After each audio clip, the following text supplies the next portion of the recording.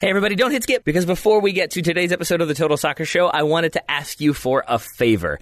If you listeners could, please click in the show notes for today's episode and then follow the link that's there to a very short survey. It's 11 super simple questions. Will take you about 60 seconds, maybe fewer, depending on how fast you are with your clicking. But so head over there now. It helps us get better information about you, about how long you've listened to the show, and obviously, importantly for advertisers, gives them some information to then present to those advertisers to then keep the show going, to keep The Athletic going, all that great stuff going. So thank you very much for taking the time to listen to this. Now, on with the show.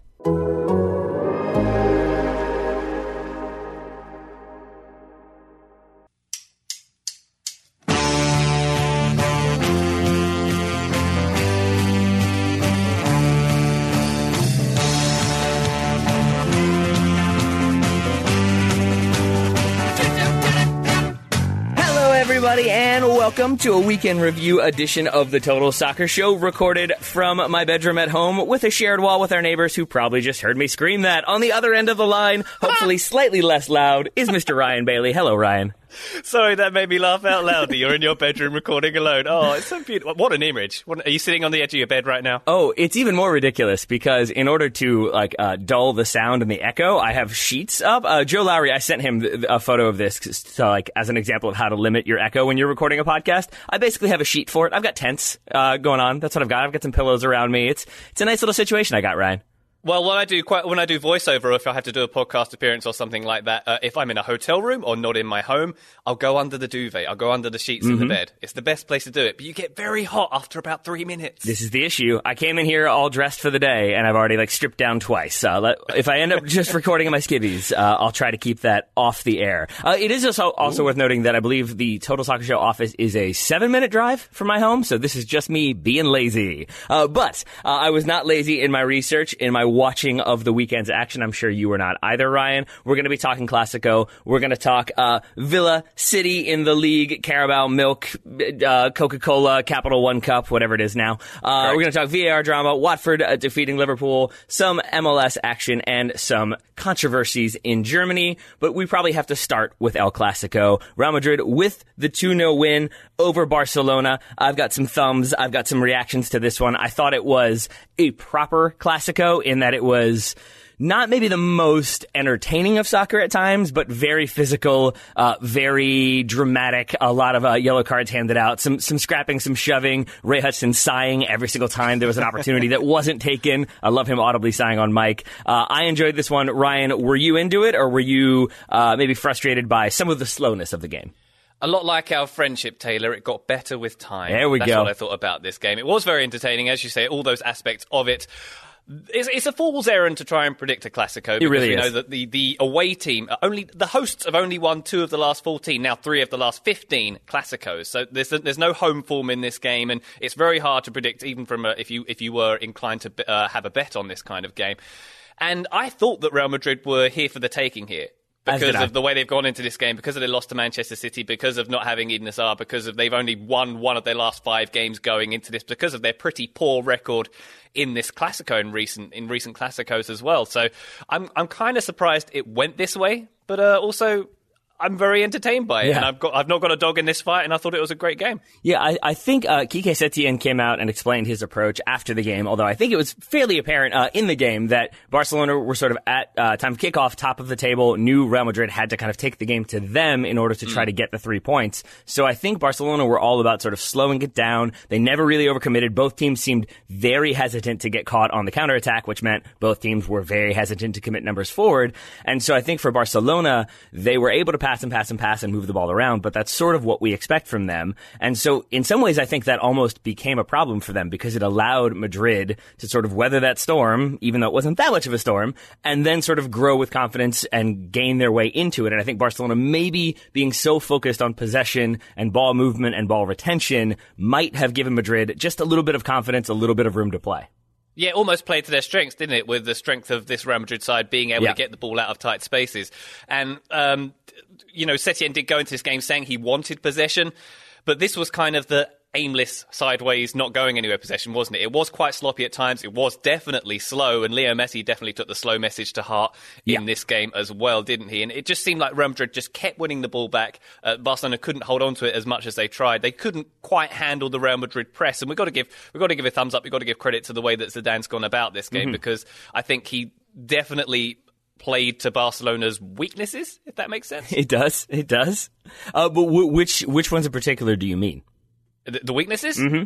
Just in terms of the fact that they weren't as penetrating as they could be, I suppose. I think the passes weren't as, they didn't go in the right kind of directions. I don't, I'm not sure about the lineup, with that Albert left back and, my favourite player in the world, Junior Firpo, not getting that position, which I know is a bit hypocritical of me to say so. But there was just lots of incoherence. Incoherence is the word I'd use with Barcelona. Let's look at, say, the relationship of Griezmann and Messi. There's not one, is there? Yeah, I was going to say, is there one? They're not on the same wavelength at all. And there's a question for you on this, Taylor. With Griezmann, is it that he's just not performing up to his own standard, or is it he's just being poorly used? Because I can't tell at the moment. Because obviously, I feel like if he was an Atletico Madrid side right now, he'd be performing at a much higher standard. Is it just that he's not getting the service and he's not got the relationships with the other players in that forward line that he requires? Or is this something personally down to Griezmann? I just don't know. We know in this game he had a couple of shots that went a bit wayward, but otherwise, meh. Yeah, I mean, I think it can be some combination of the two or one leading to another. That if he is sort of being used, because we've talked about this before, but this team, again, seems very much set up to create space and create opportunities for Lionel Messi. And I think a lot of the players on the team are more than happy to do that because it's Lionel Messi. But for a player like Antoine Griezmann, who I think thrives on confidence and momentum and sort of being in the right rhythms to make the right runs, to be in the right position to score the right goals, if some of that gets knocked off, if some of it isn't about you, if you're not so front and center, I think then you're not going to be as fluid, you're not going to be as confident when those chances come, so then you're not going to take them as cleanly, and that does maybe explain in my mind some of the missed chances he has in this game. I think you could see the moments of what Barcelona were trying to do. There's the one near the end of the first half. I think it's the 38th minute when Messi runs in behind. He gets kind of like the lofted in ball from, I believe, Busquets. He's on the end of it, but it's a great save from Thibaut Courtois. But right there, Frankie de Jong had moved to be sort of the number 9, and you can see about 3 seconds before Busquets plays that ball, Messi clearly has a word because de Jong is looking at Busquets, then suddenly looks at Messi, and then sort of looks back, and it's almost like a bad poker bluff. He then is like, I will run this direction now, and makes a 10-yard sprint away, takes a defender with him, and that's the space that Messi runs into. So even there, it's sort of like other players moving, maybe being asked to move, but moving in order to create opportunities for Messi. There it worked. Barcelona weren't able to take advantage of it, but I do think that's probably not necessarily what Antoine Griezmann signed up for when he first moved to Barcelona. Certainly not. Now, let's talk about the big narrative here, Taylor. Messi on the decline. Are you buying that one? Because in this game very much was a part of that narrative, I thought. I mean, aside from the 4 goals he scored against Eibar, he hasn't scored goals. I think those were his only goals in his last 7 games. He hasn't scored goals when he comes up against better opposition, I think you could say. And I think the biggest tell in this game, Taylor, was his body language. Head was down a lot. Yeah. I mean, he does tend to walk around the field when he could be jogging quite a lot in general, but I think I saw more of that here. It just seems his body language was especially negative in this one. Yeah, I mean, it's 2 things for me, and we'll talk about this when we talk about Liverpool's loss to Watford, but I do think you could see in moments, and Sid Lowe wrote about this in The Guardian, that even when it was still 1-0, there were just signs from Barcelona that, like, we know we've lost this game. We know we're not going to win. And I think you could see some of that in the way Messi goes about it. I think that the game ends with him having to foul Casemiro, or like just before the goal he's fouling Casemiro, is a strange juxtaposition of roles. But I do also think that with the role he's being asked to do, that when Barcelona defend, for example, they drop into more of a 4-4-2. Vidal was nominally a right winger in this game, but would kind of move inside, be a right midfielder / a right center midfielder. And I think then that if you're not asking Lionel Messi to do any defensive work, he's not going to do any defensive work, but that means he's walking around a lot and he's taking his time getting back and he's not going to be as involved in the defense.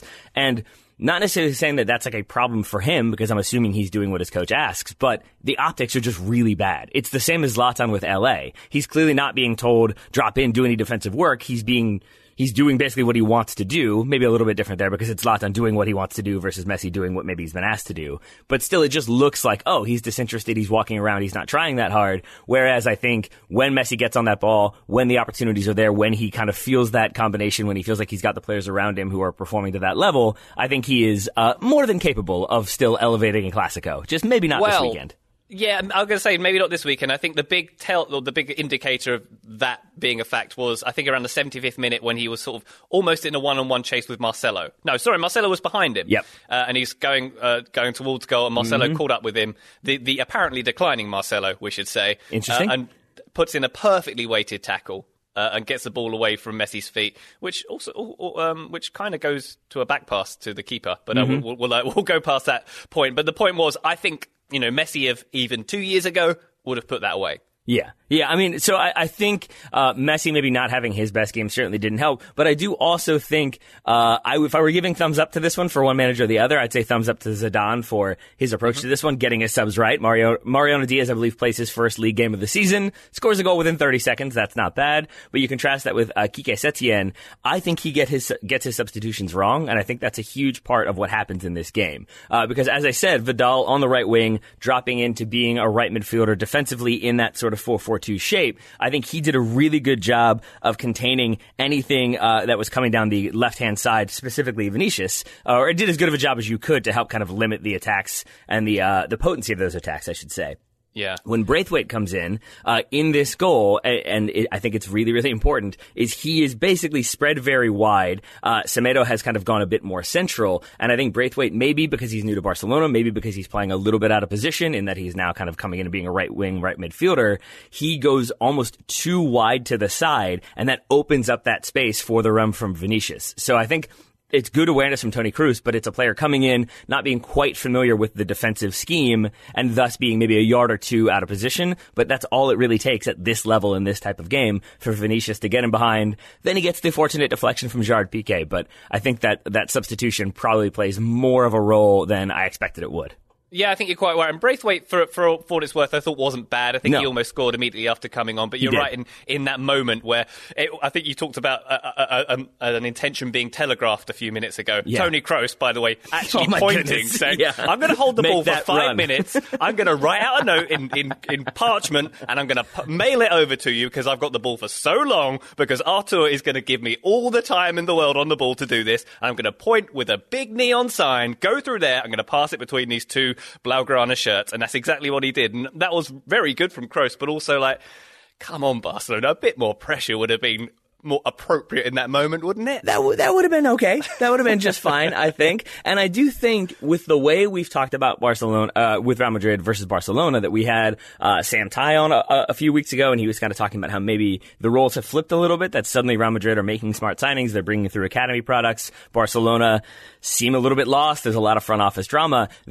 You're absolutely right that it felt like maybe Madrid were there for the taking and that Barcelona would kind of continue to cement their spot on top. Instead, maybe this is a bit hot takey, but this is one I'm comfortable with. This feels like maybe this is sort of the changing of the guard of we see Madrid in the relative stability of Real Madrid with Zidane making smart choices, bringing in the players that I think he wants to that fit his system, but with a lot of young players coming through, very exciting young players, very talented young players, that they get this result while missing some of their at least most well-remunerated players, I think is a sign of the strength of Real Madrid and maybe the vulnerability of Barcelona. I think the problem with hot takes in terms of Real Madrid and Barcelona, Taylor, is that they only last about 5 minutes. Well, there's that. The opening line of my Clasico preview I wrote for Yahoo Sports was something like, there's only 3 certainties in life, death, taxes, and one of the 2 clubs will be in crisis, in quotation marks, at some point, because they seem to undulate in and out of crisis basically on a weekly basis. And I sort of tried to gauge a crisisometer of these 2 teams beforehand, with Real Madrid just about getting the edge on the crisis, which also, of course, has to be put in context because neither of them's really in crisis. They're both doing quite well in the whole grand scheme of things.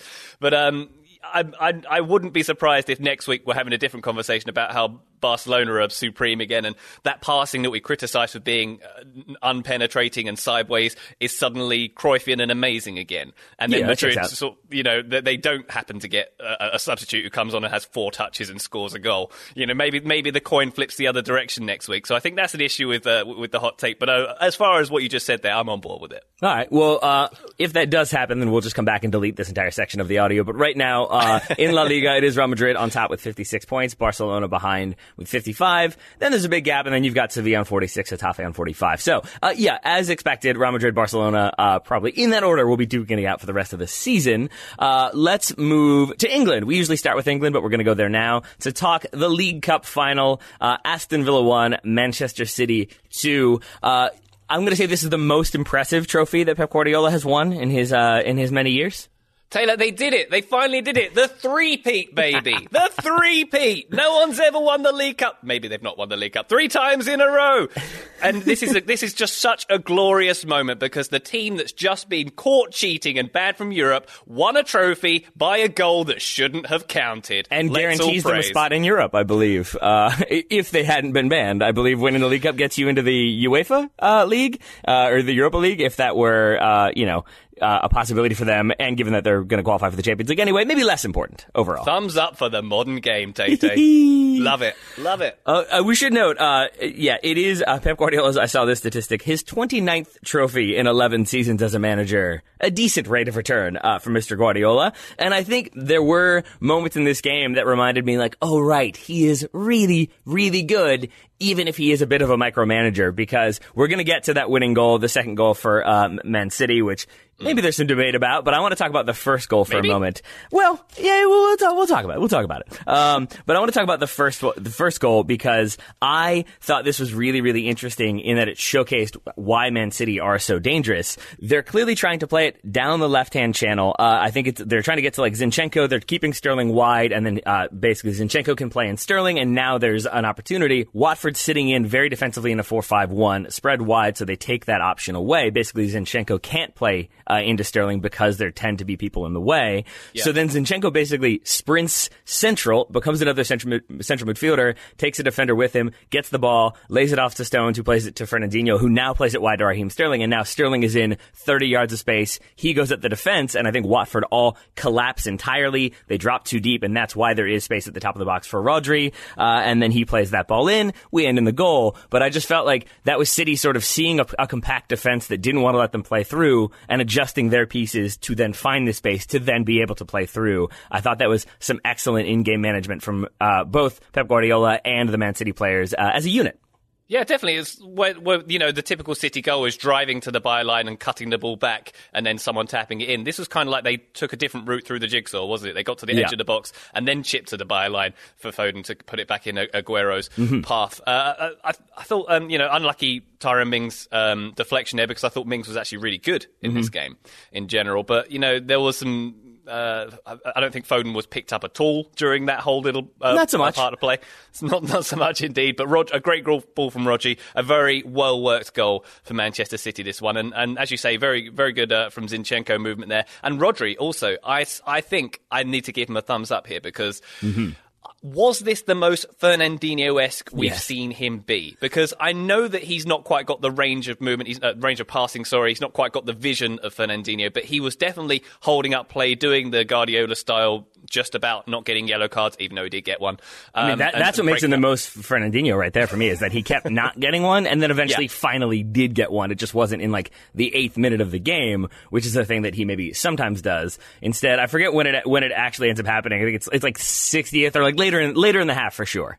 Right, exactly. But I thought usually Fernandinho is a better player than Rodri, but it was the other way round in this game because Rodri really settled into that Fernandinho role, if that makes sense, that sentence I've just said at all. I like it. I was very impressed with him. One of several impressive performances in this game for City. Foden obviously being another big one as well. Yeah, and Rodri, to your point, obviously does the defensive job, does the good job of kind of policing the midfield, plays the lovely ball in for the assist, the MLS assist, if you will, for the first goal, and then scores the second goal.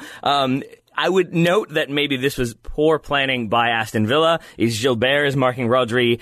We should note Rodri 6'3", Gilbert 5'10". I believe that's a 5-inch difference, and you can sort of see that there. Plus Gilbert a little bit has of his mass. hands on him the whole time. He never lets go. But he still loses it. And I love that the commentators they kept trying, like in like little half bursts of like, oh, he's on him, but he gets distracted. No, he loses him in the scrum. No, he doesn't really lose him in the scrum. Like they kept trying to find explanations, and really the answer is he's with him. He's hanging on the jersey. He just never has position, never really causes Rodri any problems, and Rodri has I'm going to say uncontested header despite having a person literally holding his jersey. Somehow those two things exist simultaneously. But I think the point you made earlier is that this goal does come about through a corner that should probably not have been given / should definitely not have been given. It's the latter of those options there. It definitely shouldn't have been given. There was a big deflection, a rebound off of Gundogan. It should not have been a corner there. And the beef I have with this is around VAR. We have VAR and it's slowing down the game. It's part of our game now. It's part of the fabric of the discussion. And its intention is to right the wrongs, pick out the big major problems. And this was a major problem. This was a major error. Why are we not using VAR for this? And I know some people will say, well, the game would take 3 hours if we had to check every corner and every throw on. Why not just check the corners that lead to goals? Mm-hmm. When you're checking through the goal, when the ball's in the back of the net, have a little look back at that corner, because when we're watching it on TV, within 3 seconds, we could see that shouldn't have been a corner. Why can't they have made that 3-second process happen at Stockley Park with the VAR system? And, had this been more of a just situation, because this would have been a very different game going forward had that goal not gone in.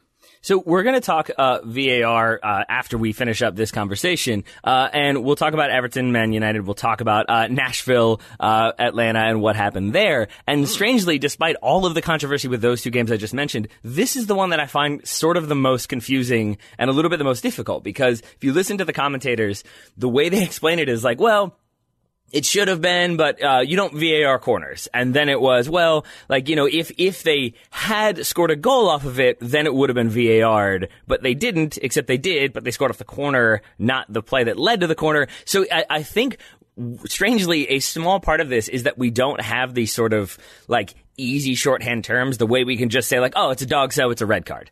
You kind of, everybody gets on board, everybody kind of knows what that means, whereas I feel like sometimes what we end up getting is the corners don't get VAR'd, because that's just kind of the way it is, but it would have been, but it wasn't, so, and that's where I think some of the consternation comes about, because if we don't have clear, concise explanations, then I think things get even hazier and even more confusing. I just think it's a cop-out not to do the corners there, isn't it? I mean, I don't know, because I guess, for me personally, I do think it would be sort of strange if they're reviewing, because that would require them to review every single corner, right? It wouldn't, no. It wouldn't. Just if that goal goes in the back of the net, then review it. But then the question is, how far back do you go? I've had this question as well, because the answer is you go back to the corner that caused the goal. Yeah, because we have this. I think this happened in Major League Soccer this weekend. I forget where it was, that you have a player, maybe it was LAFC, who's clearly offside in the lead up to a play. But because of the way the rule goes, sometimes that flag doesn't go up right away, because the idea is VAR will catch it after the fact. But then if it goes out for a throw-in or a corner and you score from one of those, it won't be VAR'd. And that is where I see your point, that it does make sense to maybe look at the lead up to the play. And maybe that's something that Ryan and I can introduce when we go to IFAB. We can argue on its behalf. Did you know that that's happening, Ryan? We're going tomorrow? Finally, they're going to let us rule this game. Is that right? Yes, that's the plan. Until they do that, we are going to talk VAR, but my final thing I wanted to say from this game, I gave thumbs up to Zinchenko. I would say thumbs mostly up to Aston Villa for a bit of a fight back. They get the goal, but they get the goal because thumbs down to John Stones for really not helping his own cause. He has a couple bad passes, one of which he overhits to Raheem Sterling by about 30 yards. It goes out of bounds, and it's just Sterling sort of watches it soar over his head and very confusedly sort of looks at John Stones and then gives a very slow thumbs up that I think was, I can't tell if that was sarcasm or just I'm trying to be positive because I know you're having a rough go. But then the fact that he slips, he falls. I don't think it was the ESPN crew were talking about how it's a lack of game time and a lack of sharpness, and he's not good enough in training, so he's not good enough here. I think it's just an unfortunate moment that maybe the panic, maybe it's a little bit of out of sortsness, but either way, it's just not a very good look, and I feel for John Stones because though Man City win and lift the trophy, he doesn't necessarily cover himself in glory too much. He does not. Now, my 7-year-old daughter, is getting into telling jokes at the moment. So I was watching this game yesterday with her, and she's like, Daddy, why did the chicken cross the road? Why? Because it wanted to find the exit. And I was like, oh, that's hilarious. You've taken a new twist on that joke. Let me try a joke for you. Did you hear about the soccer club who paid £50 million for a defender who keeps falling over like Bambi on ice? Now, she didn't find that one as funny as I did, but I still appreciated it myself. Now, the thing with Stones is I can't tell if it's just was a lack the punchline to that joke, by the way, because FIFA financial fair play rules require you to have a certain number of domestic players? Is that how it is? I'm not even sure that's true, but I do sometimes wonder if that's why maybe John Stones is in there still. I mean, that's an expensive solution to that problem, but sure. I think he is accused maybe of having a lack of confidence. I think that might be it, and lack of game time might be it also. But I've heard some other people saying that maybe it's because he works best when he's got Laporte holding his hand, when he's got a more senior centre-back holding his hand. And with Fernandinho, who's obviously senior, but he's not a senior centre-back necessarily, didn't quite have the support system that he needs. Now, if my £50 million defender needs a support system like that, I've got questions. What are your questions? Why? I mean, the main one. I would also add, I believe John Stones and Aymeric Laporte are roughly the same age. At least they're both 25. So, yeah, I take your point, and yet it's still funny to hear like a much more senior defender who's newer to the league and is the same age. Yeah, exactly. There should not be that discrepancy in status between the two, definitely. But one more thing I wanted to comment on this game. Please. When Kevin De Bruyne came on, I believe it was his first touch where he completely fell over the ball. That was the moment of the game for me. I loved it. It just takes some time. He just didn't want John Stones to feel isolated. That's all. So we had a little VAR controversy in this one, much more so in Everton 1, Man United 1. We have the late goal. Seems like Everton get the winner. It's 93rd, 94th minute, I believe. But it is ruled out because Gylfi Sigurdsson judged to have been actively interfering in play and thus was offside. I think I have an explanation for what happened here, but Ryan, I know you have some feelings about this one, so I wanted to hear your thoughts first. I have feelings. I know there's a long-running narrative on this podcast of Ryan not understanding the rules of soccer, so maybe this plays into that a little bit, but was Sigurdsson actually interfering with play? And this is a point they kind of got into on the NBCSN coverage, because De Gea, when he sees a shot coming in, he makes his move. He dives, or he attempts to dive to his right, and the ball was deflected off Maguire and goes to his left. So arguably, Sigurdsson being there, it's not blocking his view, and it's not making him make a different decision to the one he was making. So arguably, he's not interfering with play there. And then there's the argument about the ball actually being scored as an own goal by Maguire, which I believe it would have been. I don't think it was going on target. How can he be offside if that's the case anyway? So there's a couple of things going on here which I didn't quite understand. So I think I have an explanation. I'm not saying necessarily that I agree with it entirely, but this is what I understand. I think you have to break this sequence into two distinct parts. And I think that's what I listened to former referee Chris Foy. He said, not a difficult decision. I think it becomes emotional because of the time in the game and because of the fact that it would have been a winner for Everton. I think that's true. But I also think he had a distinction that he made that I think factors in. He was saying that it's not about line of sight, it's about line of vision. And what I mean there, see, this is all where VAR gets slightly complicated. Is that when that shot is taken, the initial shot is taken, I think his argument is Gylfi Sigurdsson is standing in a position that doesn't necessarily block David De Gea's view, but it blocks his overall field of vision. So even though he jumps to it, you can make an argument that he can't move closer because Sigurdsson could be in the way. He can't necessarily completely judge what's happening with the ball. And so that's where the offside call is given. The very confusing thing to me is that because that's like part one that is completely separate from part two, which is that if it comes off Maguire, which it does, and Sigurdsson, where he was, had just gotten a foot to it and swept it into the goal, then that goal counts because it comes off Maguire being actively involved, then basically makes Sigurdsson's involvement, like positive again or legal again. So that's the thing that I think is so confusing because coming off of Maguire makes it seem like, well, either way, he should be onside. But because I think the infraction is judged to have occurred as the shot is taken before it goes off Maguire, that's where the flag goes up. That's where VAR has a look at it. It's just really confusing because in a half second, you're probably not able to make that judgment. Whereas watching a replay a bunch of different times is where maybe that nuance gets clarified, at least to the officials. I wonder if Harry Maguire's brother was texting me about scoring before that game because he very nearly made it. Oh, you mean man of the match, Harry Maguire? That was interesting. That was interesting to me. Yeah. But this incident, as much as it was controversial, Taylor, it did give us the greatest incident of the goodness. weekend that came after that, which was Carlo Ancelotti's red card. Yeah. And not just for the actual red card process. So Ancelotti goes up to the referee. He treats him like a schoolchild. Off you go, off you go, off you go, he says to him 3 times. And Ancelotti sort of walks away after being given the red card for protesting about this incident. But full credit to the camera operator and for the production here, because as he walks away, it's like he's in a Scorsese movie, like a gangster walking away from a burning building. It looks amazing. And Ancelotti looks amazing anyway, but to have him get a red card, walk away, if he'd have lit a cigarette at that point, it would have been perfect. It really is. It really has the Goodfellas tracking shot vibe to it. You're absolutely right, because the camera sticks with him. My favorite little part is after he gets the red card, you can see him being Carlo Ancelotti. He looks very just calm, like even though he's clearly very frustrated, and he has a very quick like animalistic Hannibal Lecter turn, like very angrily because he sees someone in his periphery, and it's just a steward. There's just a steward there, but you can tell in that moment that he was like, someone else to yell at? I'll yell at you too. I am not afraid. Oh, it's just okay, fine. Then I'll just keep walking. But he has that half-second flare-up that I was like, ooh, that anger is there. He just is very able to mask it with his calm and suave demeanor. If we just I need to edit it to put some Rolling Stones over the top of it, and that literally could be the next Scorsese flick. Amazing. Oh, man. Yeah, that's so cool, isn't he? Isn't he cool? I love having in the Premier League. He's great.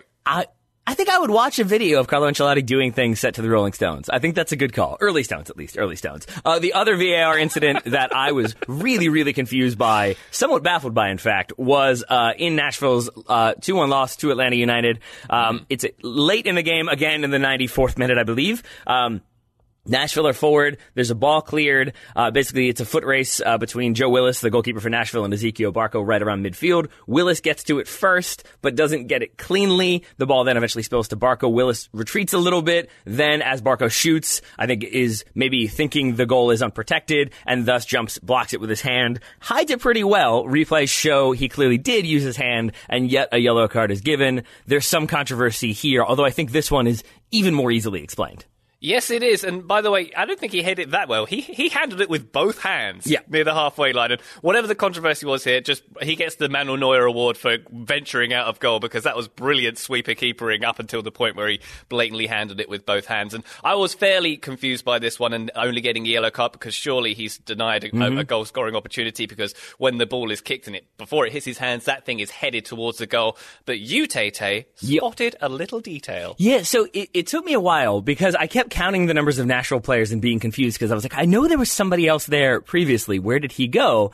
And it's really easy to get distracted. I kept getting distracted by the Willis-Barco kind of fracas at midfield, but I think it's Hani Mukhtar, who's, I think, tasked with sitting about 30 yards from the opposition goal on corner kicks to sort of pick up a loose ball and then maybe also defend a counter. He sprints back and gets into a decent position when Willis comes off his line, and then I think really quickly realizes, to his credit, Willis is not going to win this cleanly. The ball is going to go back to Barco, and Mukhtar, again, if it's Mukhtar, is on his horse and is fully sprinting and is very quickly out of frame, so that it looks like there's only maybe one, maybe two defenders behind Willis, but no one in a position where they could actively defend the goal. So at that point, it looks like, there's 2 defenders there, but they're not going to be able to get anywhere near the goal. Willis handballs it because he doesn't want it to go in. That's definitely a red card. That's definitely dog-so. But I think because Mukhtar is so quickly out of frame, it's easy to not notice that he has made that run back and is at the very least inside the 18 when that shot is taken. So I think the argument then is, well, he could have been in a position to defend it. He could have even been in a position to dive, handle it himself, and get a red card. But that alone would kind of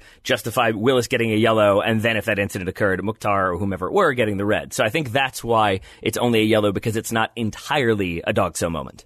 Oh, just any opportunity to use the acronym dog-so works for me. I love it. So, and, this kind of incident you don't see every day as well. It's quite exciting. And these two teams, by the way, I'm Charlotte MLS till I die, as you know by my tattoo across my forehead when you saw me last week, Taylor. I was surprised you had that done.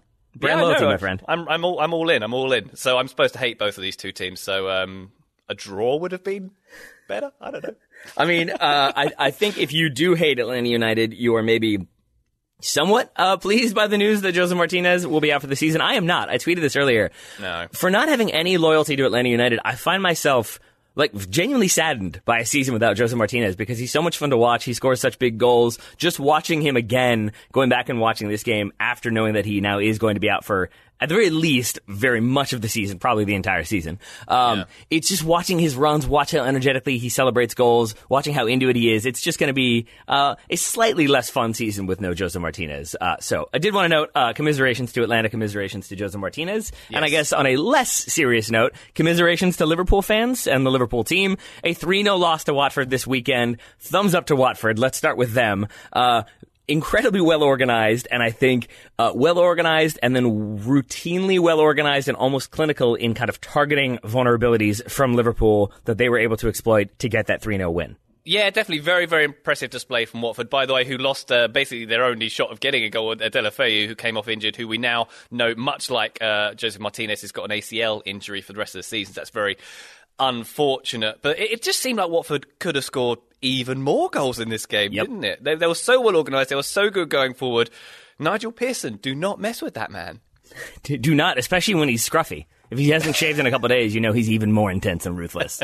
And I think here, Watford were a little bit ruthless in that they looked at the two center backs, or at least Troy Deeney looked at the two center backs, saw Virgil van Dijk and thought, nah, and saw Dejan Lovren and thought, yeah, that's the one. And really posted up on him, caused lots of problems for Lovren, I think just because he could not handle Troy Deeney without fouling. And I think you saw his frustration a little bit as the game went on, that Lovren starts to make those just a few afters, I believe is how the Brits refer to it, when it's like, ball's gone, and then Lovren clatters somebody. Ball's about to be gone, and then Lovren clatters somebody. I thought his sort of getting frustrated by the amount of times he was targeted showed how good Watford were at sort of bringing out that level of frustration from him.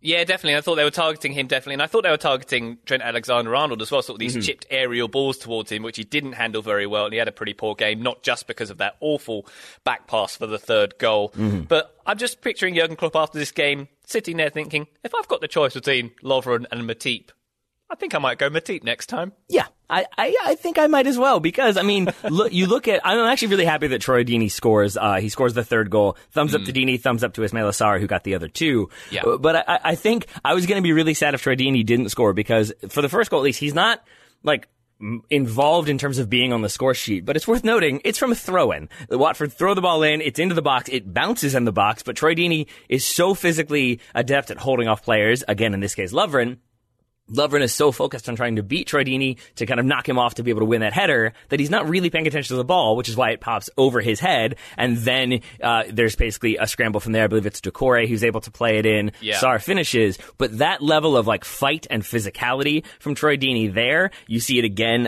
in the ball that he keeps alive. Again, I believe it's from a Watford throw that is backheel to Deeney. Deeney sweeps it down the line. Trent, I froze it. It is both Virgil van Dijk and Dejan Lovren are standing flat-footed, and Virgil van Dijk is like hands up calling for it to be given as a throw-in, clearly not out of bounds, but both of them caught flat-footed. Again, I think you see the sort of vulnerability of Liverpool. I think not being used to being 1-0 down made them definitely not used to being 2-0 down, because it's a great ball from Troy Deeney, it's a great goal from Ismaila Sarr, but the hard work from both of those players was obviously incredibly important in this result.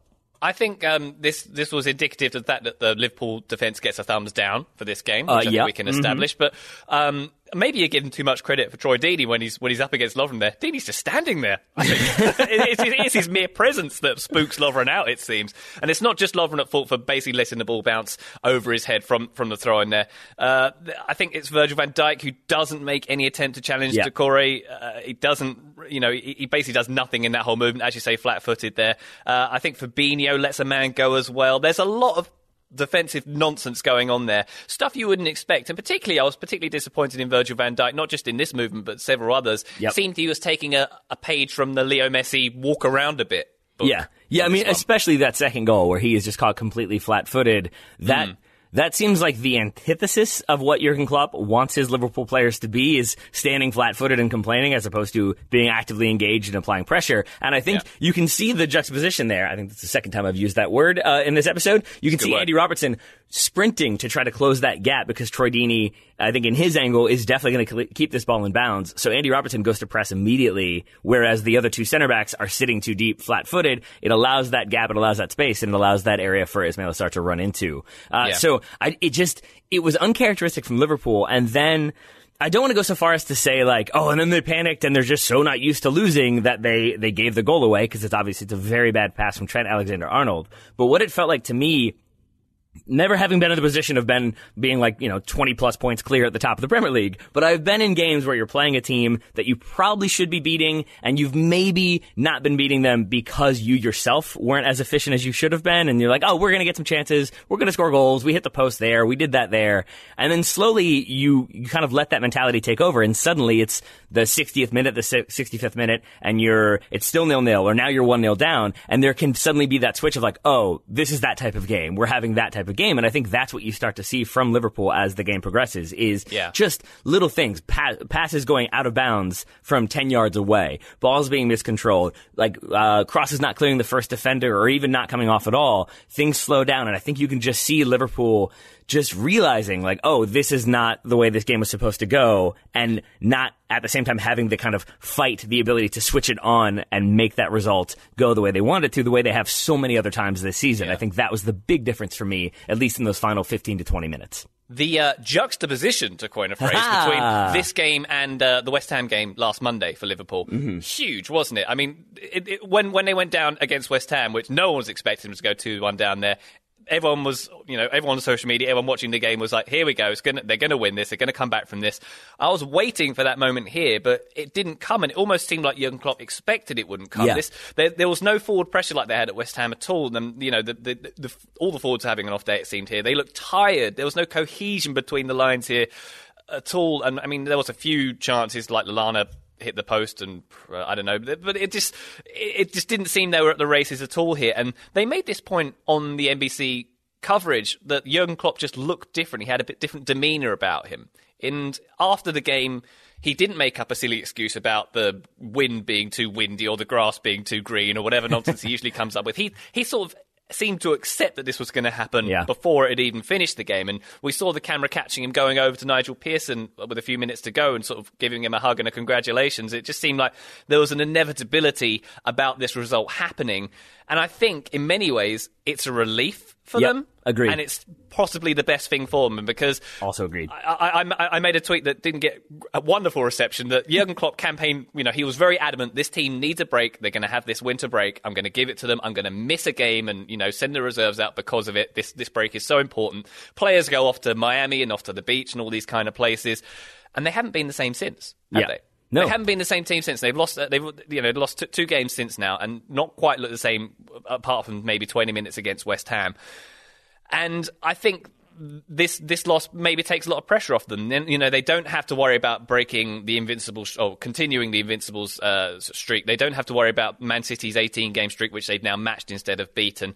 They can just sort of play a bit freer now. They've still got 22 points at the top of this league. They're still alive in the Champions League, and even if they are a goal down to Atletico, they've got to fancy themselves at Anfield in a second leg.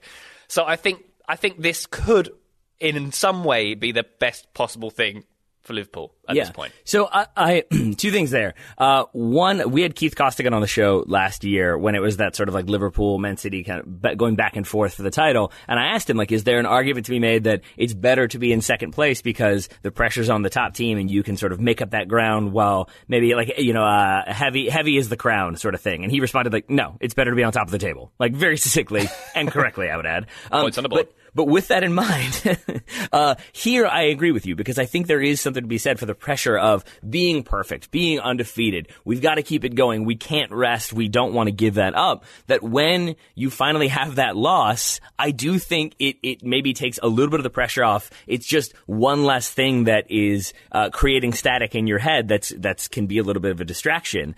And I do think that you could see sort of Liverpool doing what they do, and it just kind of didn't work in this game. But that just hasn't been a thing that's happened really this season. Because I rewatched this one. I didn't see it live. I watched the entire thing again. And I watched it from this perspective of like, what did Watford figure out? Like, how did they go about sort of like neutralizing Liverpool? And when you see 3-0, you assume it's going to be like it was a comprehensive victory. And in reality, like, it could have been 3-0 Liverpool at halftime. Like, Liverpool had their chances. And I just think this was just one of those games. And Watford played very well. I'm taking nothing away from them. But I also think there's going to be some reaction of like, oh, is this Liverpool feeling the pressure? Is there going to be a title race? I think anyone who makes that argument is disingenuous at best. rest. But I do think that this is not that big of a deal in my mind. I think it's Liverpool being tired, making some shaky mistakes, and then maybe this will be the moment that they're like, okay, yeah, so we can be beaten. We got to tighten up a little bit more. We got to play a little bit harder. And maybe it will also be helped when they have Jordan Henderson, Joe Gomez, and James Milner all fully fit. All three of them did not dress for this game either. Yeah, that would really help. And you can personally relate, Taylor, to the experience of having to live up to perfection with the Total Soccer Show. That's why you have me on, because you need to break those perfect streaks and have a bad show every now and then. That's why I'm here. I'm here to help you. Who told you? Who told you that was how we did this? I saw your text. Let's move back to Major League Soccer and away from Ryan being sad. At least I don't think you were sad about this one, because I'm not sure. As you said, you're Charlotte till you die. You've got it tattooed. You Charlotte till you die on the back of your neck or on your forehead? I forget which one's on the forehead. I am. I'm sure I am. I'm Charlotte till I die. Yeah, everywhere. It's everywhere now. I can't imagine anybody having that tattooed. LAFC 1, Inter Miami 0. Again, I think this is the type of game that I think the narrative for people who wanted a narrative, this needed to be Miami won this game and like, oh, they're going to do it. Like Beckham figured it out. Or it needed to be Miami get destroyed. And that's the other sort of way to talk about this, because I think the actual narrative of they lost 1-0, but it could have been worse, but they also showed resiliency against the league's best team and had a few chances themselves and probably could have gotten a goal. That isn't quite as headline grabbing. So it did feel like a game that maybe people wanted to go one of two ways, and instead it went a third way, which was LAFC get the points, Carlos Vela does Carlos Vela things, but Inter Miami looked okay, even if their jerseys looked to me like they were left in the laundry with like a red garment as well. Yeah, someone's MAGA hat went in with the whites. Oh boy, didn't they? That's the problem. Sorry. I think this team, as you say, they just need to gel a little bit more. Yeah. They weren't bad for a first outing at all. I'd say maybe the fullbacks weren't up to scratch. Alves Powell, right back, wasn't up to much good, I would say. Maybe not the left back either. Robbie Robinson. Ben Sweat gets megged by Carlos Vela before he plays in that ball for Rossi early in the game. He doesn't really cover himself in glory on the goal either. I thought he had a thankless task of being involved in getting forward and trying to be like an attacking outlet, but then also having to pay attention to Carlos Vela, who was lined up on that right side for the majority of the game. Not really the easiest of jobs to handle simultaneously. Baptism of fire for him at Inter Miami there, and it doesn't do himself any favors. He just does basically just let him go for the goal, which he does chip. And Carlos Vela scoring a chip. Who'd have thunk it? He did it again. But not a bad performance from Inter Miami here. I was going to say Robbie Robinson, I think he was a Generation Adidas player who's come through from Clemson, South Carolina, no less. Maybe they need some more strike options aside from him. I think so.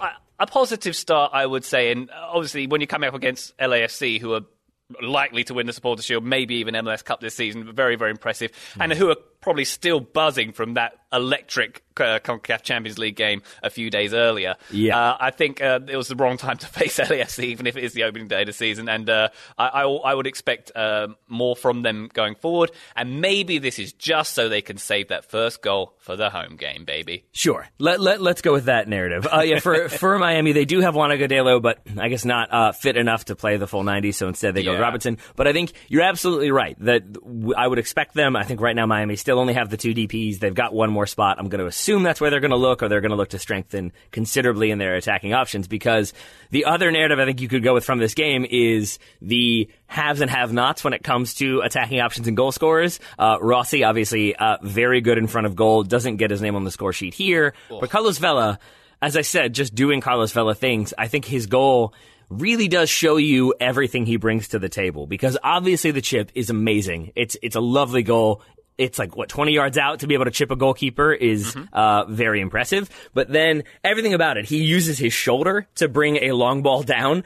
Some debate as to whether or not that was going to be a VAR for handball, but I think uses the shoulder because he's cutting back as the ball is coming in. So I think there's like an awareness of the situation and an ability to improvise. Then he gets a little lucky. He gets past Figal's challenge, I think, with a little bit of luck, but he has the skill to cut back on Alves Powell, the awareness and the vision to simultaneously note that, Robles has come out because he expected a shot and has not adjusted his position. So now he's about 6 or 7 yards out of goal. I could probably chip him. That's exactly what happens. I just thought from start to finish, this goal was pretty wonderful when it comes to Carlos Vela and all that he does. Indeed, yes, and that was his Arsenal trick, wasn't it? Lobs and chips. So he liked that a lot there. And I thought, maybe I'm going too far, but I thought Rossi was even better in this game. He was outstanding. Agreed. I thought. Yeah. No, I mean, and I think, And to your point, like we've seen those games which are incredibly emotional, the CONCACAF Champions League and the comeback, the win, the way they were able to pull it off. And you would almost forgive them for like, it's the start of the season, but it's 34 games. It's a long season. We'll be able to pull it back. Like you could see them being a little bit fatigued, and instead that Bob Bradley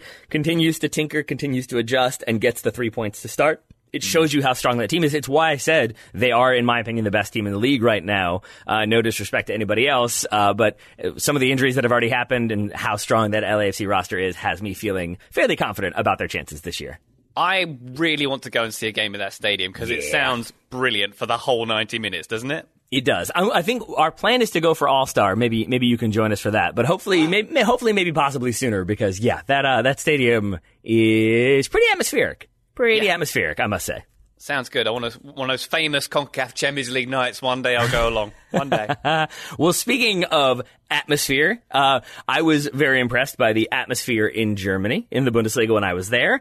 Maybe the DFL, the Deutsche Football League, was less impressed by the atmosphere this weekend, specifically in Hoffenheim v. Bayern.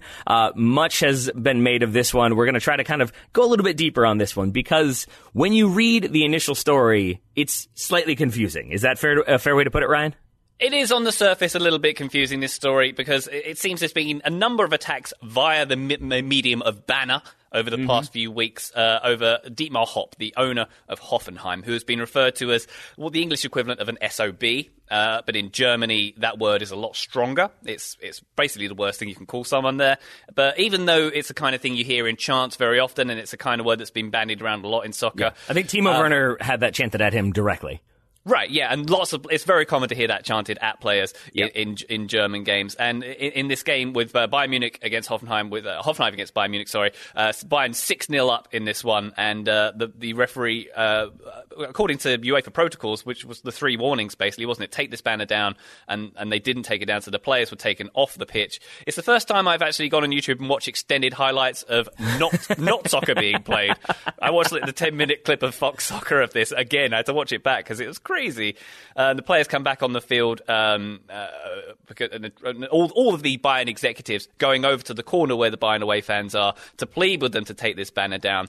And this is a banner of a similar nature was displayed last weekend, I believe it was, by Dortmund fans who've now been banned from attending Hoffenheim games for the next 2 years. Their banner had Hopp's face with crosshairs over it, which in poor taste because it came a matter of days after a terrorist attack in Hanau, which kind of, brought a deep sadness over the country. Union Berlin, I believe, have had the same banner up. It's been seen a few places in lower league. I think Gladbach as well.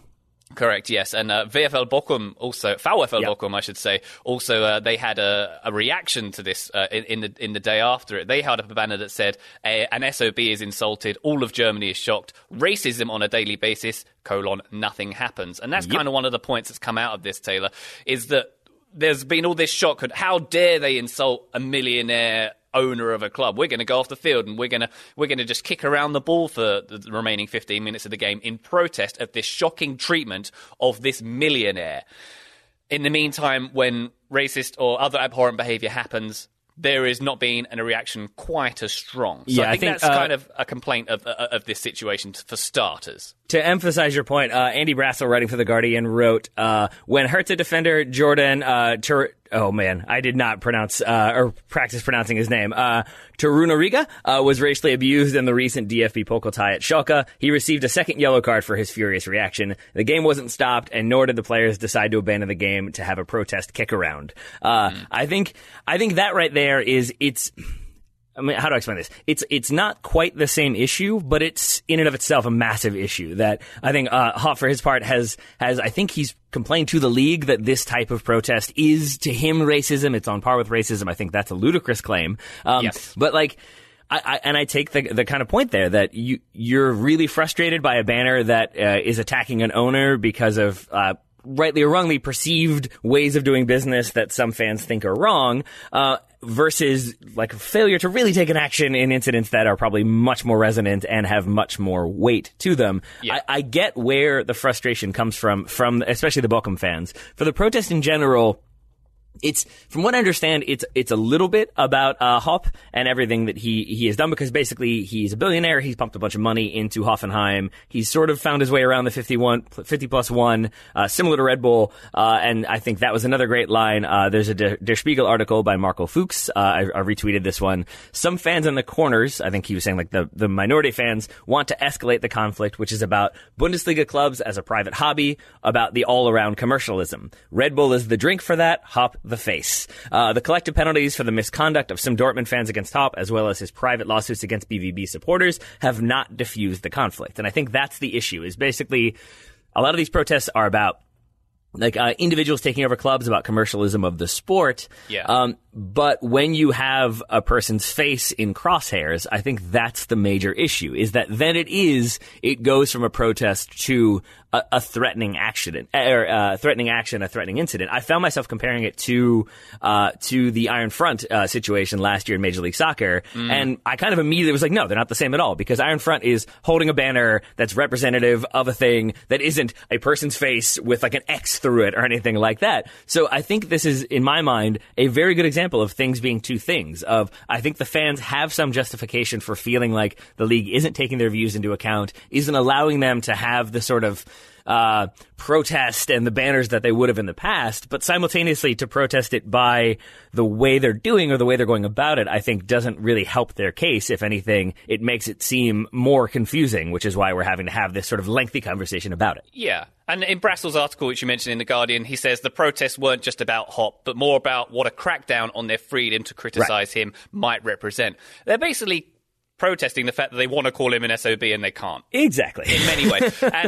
And what this amounted to on the field there was millionaire players speaking up for a billionaire to the common fans in the corner there. And I don't think that's a fantastic look. No. And as much as this all comes down to basically the sanctity of German soccer and how German fans believe that soccer should be run there. And fan-owned models, 50+1, and all that jazz. And interlopers like Hopp coming in because he's exploited, as you mentioned, the 50+1 rule, because there's an exception that if you've been significantly financially supporting your club for 20 years, you can be granted majority ownership of your club. And there's several ways to get around 50+1 rule. Wolfsburg do the same, by Leverkusen, RB Leipzig. None of these guys adhere to this 50+1 rule properly, and neither do Hoffenheim. And Hoffenheim seem to be the latest target of Bayern's ire in this situation. But the problem I have, Taylor, is that Hopp isn't like a Qatari foreign owner investor who's coming to sports wash his nation or some of the more odious situations we've seen in other leagues.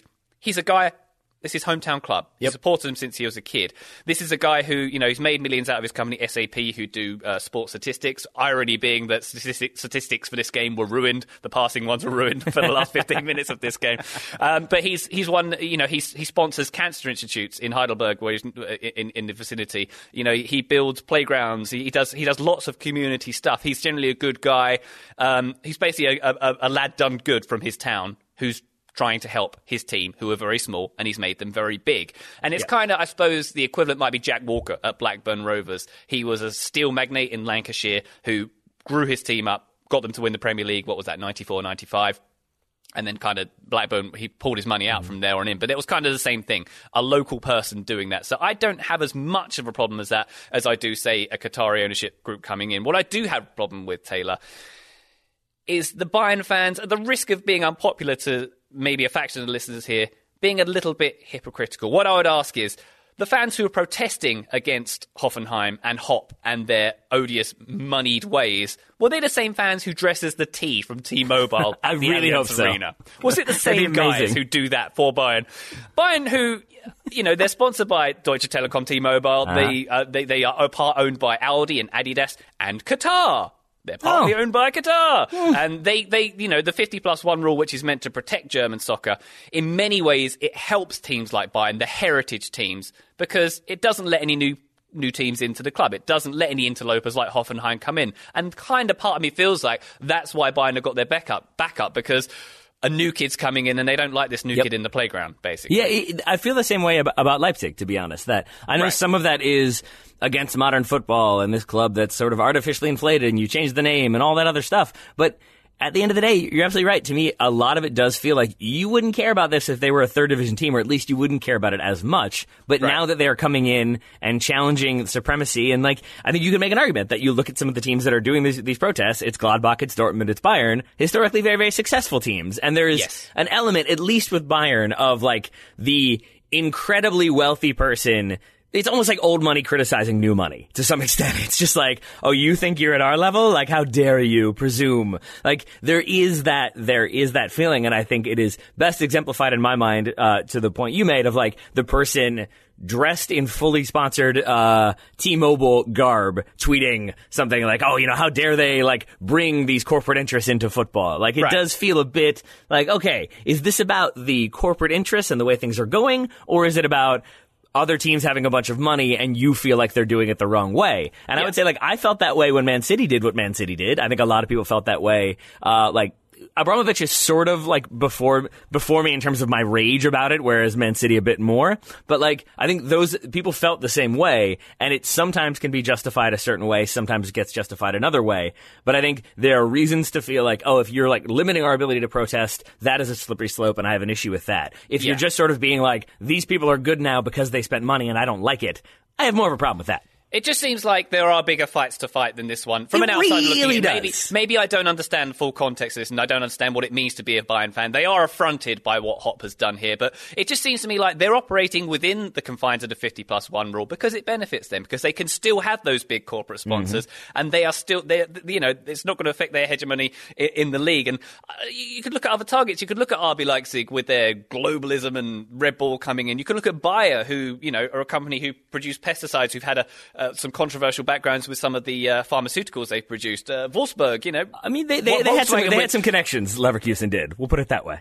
Yeah, sure. And even Wolfsburg with Volkswagen, Wolfsburg being where Volkswagen's from, their emissions crisis, you could argue they're destroying the planet. There's other targets you could go for, apart from a guy who owns a statistics company who's grown his club from the ground upwards. And maybe I'm getting the complete wrong end of the stick of this here, but maybe I'm playing devil's advocate. But I just feel like it feels a little bit like Bayern just want to be in the league uncontested and they don't like a new kid coming in. Look, if you don't like a millionaire, you don't like a millionaire. I don't like a millionaire. I think there are reasons to like Hopp. I think anytime you look at an individual who has lived an entire life, if you go deep, you can find reasons to not like them. And there are, I think, some reasons to like Hopp. I think some of them have been exaggerated. I think some of them are more fair.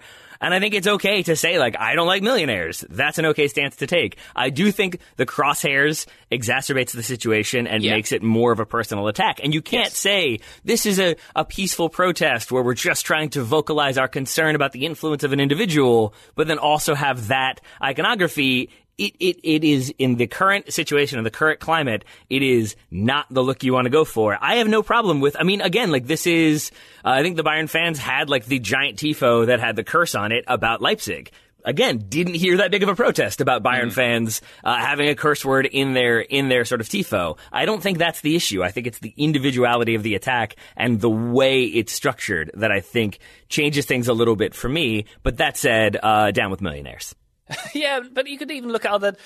Espanyol have offensive manners and chants about Gerard Piqué, very offensive about him and his family and how they wish he was no longer a living person. And that doesn't get dealt with in the same way. But, the billionaire owner of Hoffenheim does get targeted. It seems like there's just some inconsistencies going on here. I don't know, Taylor. I don't know about this one.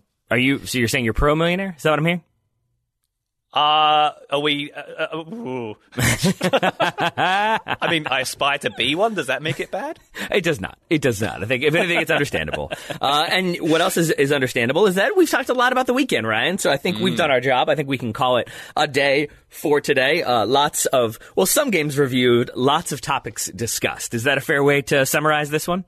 That's very fair, Taylor. I'm going to head off into the sunset very shortly. I'm preparing for the LA Marathon, which I'm running this weekend. Wow. Well, in theory, I am, until the point where it's cancelled because of coronavirus. Oh, yeah. But until then, that's pretty impressive. Have you done marathons before? This is number 12, baby. Oh, and why do you hate yourself? Lots of reasons. We can't get it. I haven't got another hour, frankly. The Ryan Bailey therapy session has to wait till next week? Indeed it does. All right, well, we will be rooting for you. I hope that you do get your chance to run it. Will we, with that in mind, we haven't talked about this, will we be hearing from you next Monday, or will you need the day off to recover? I very much hope to be here next Monday in more ways than one. Well, until then, Ryan Bailey, thank you very much for taking the time to talk about all the things we talked about today. Always a pleasure, never a chore.